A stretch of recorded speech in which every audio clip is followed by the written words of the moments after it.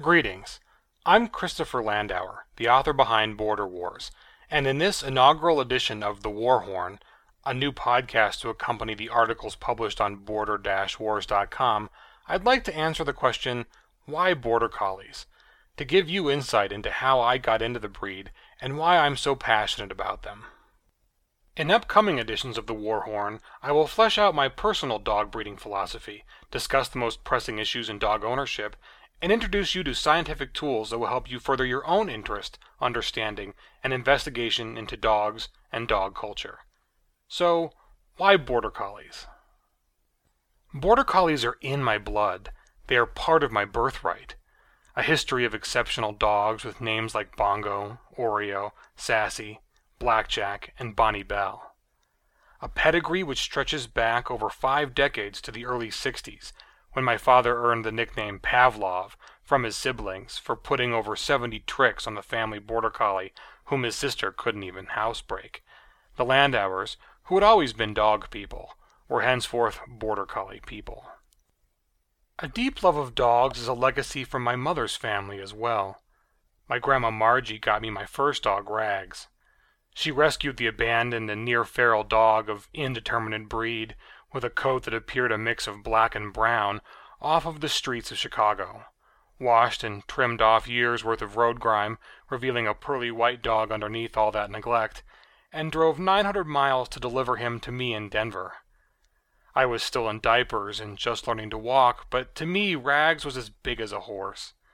He couldn't have weighed 20 pounds, but I was convinced I could ride him like a knight bestrides a Percheron. In the decades since then, I have lived a life measured in dog years, and taken to heart the lessons, joy, and sorrow of befriending animals that live their lives so much faster than we do.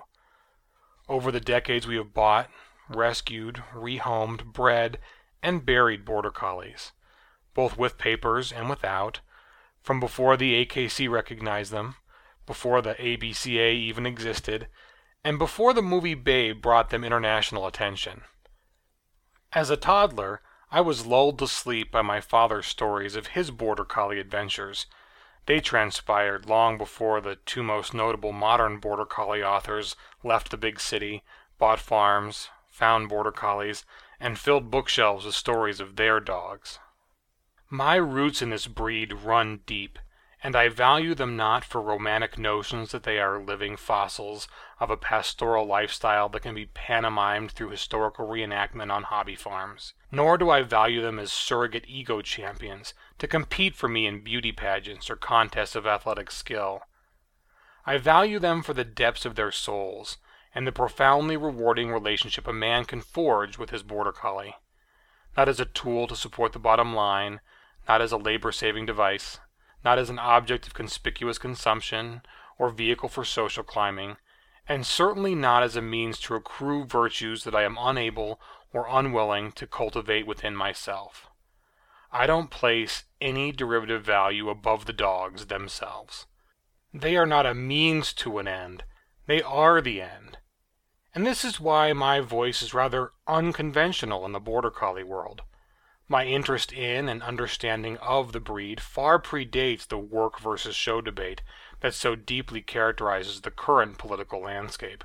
You'll notice that many enthusiasts in both of these groups place their hobby above the dogs. The work, show, or trial success is the end, and the dogs are a means to that end for these people.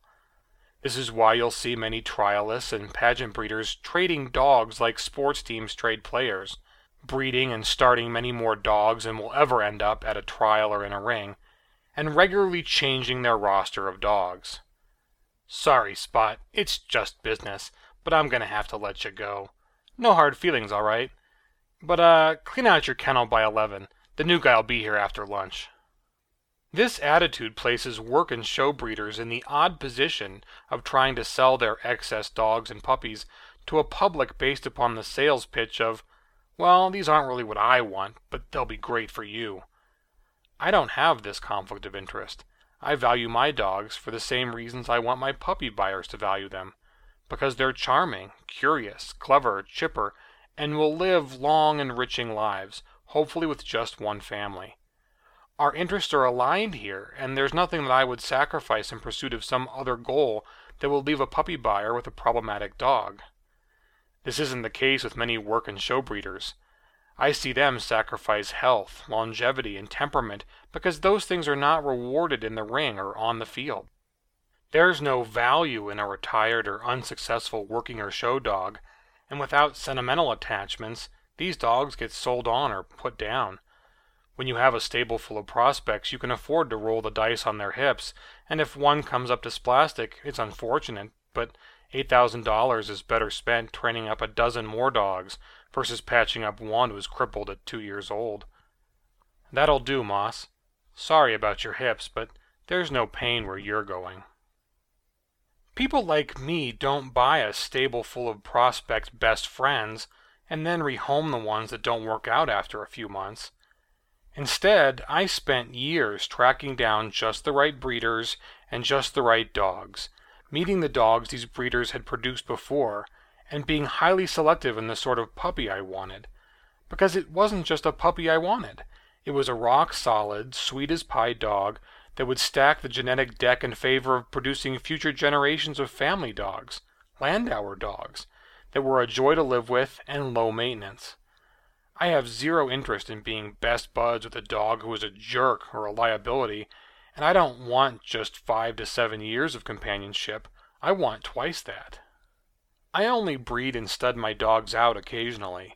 I home raise the puppies, and I don't sacrifice health or personality to win ribbons, impress judges, or follow the herd. My dogs are family, and my breeding stock was carefully chosen for uncompromising quality.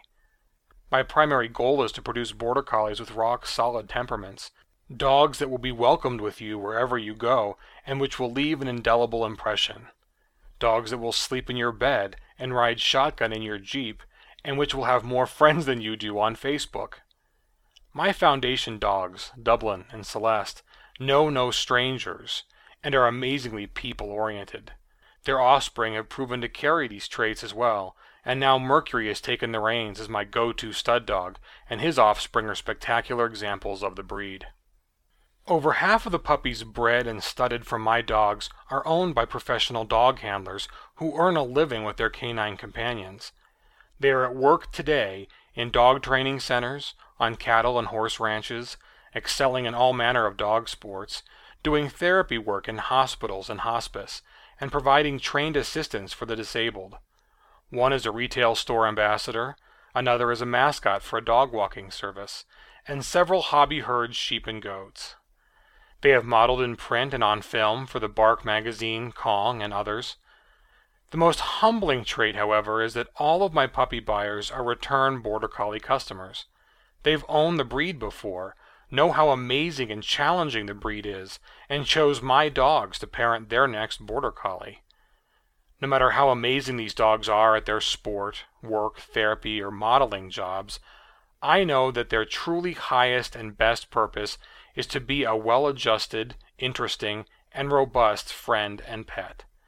They don't give awards for that job, and few breeders think it's even something to brag about, let alone breed for, but it's by far the most important quality to me.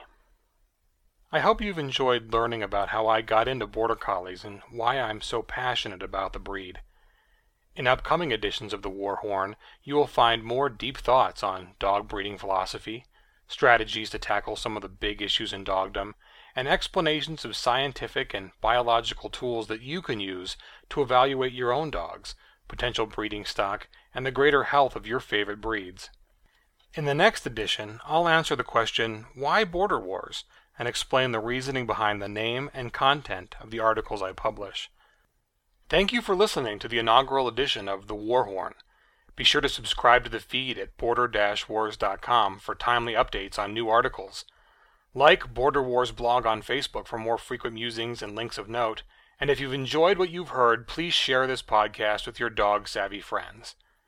On behalf of Dublin, Celeste, Mercury, and Gemma, this is Christopher Landauer, signing off.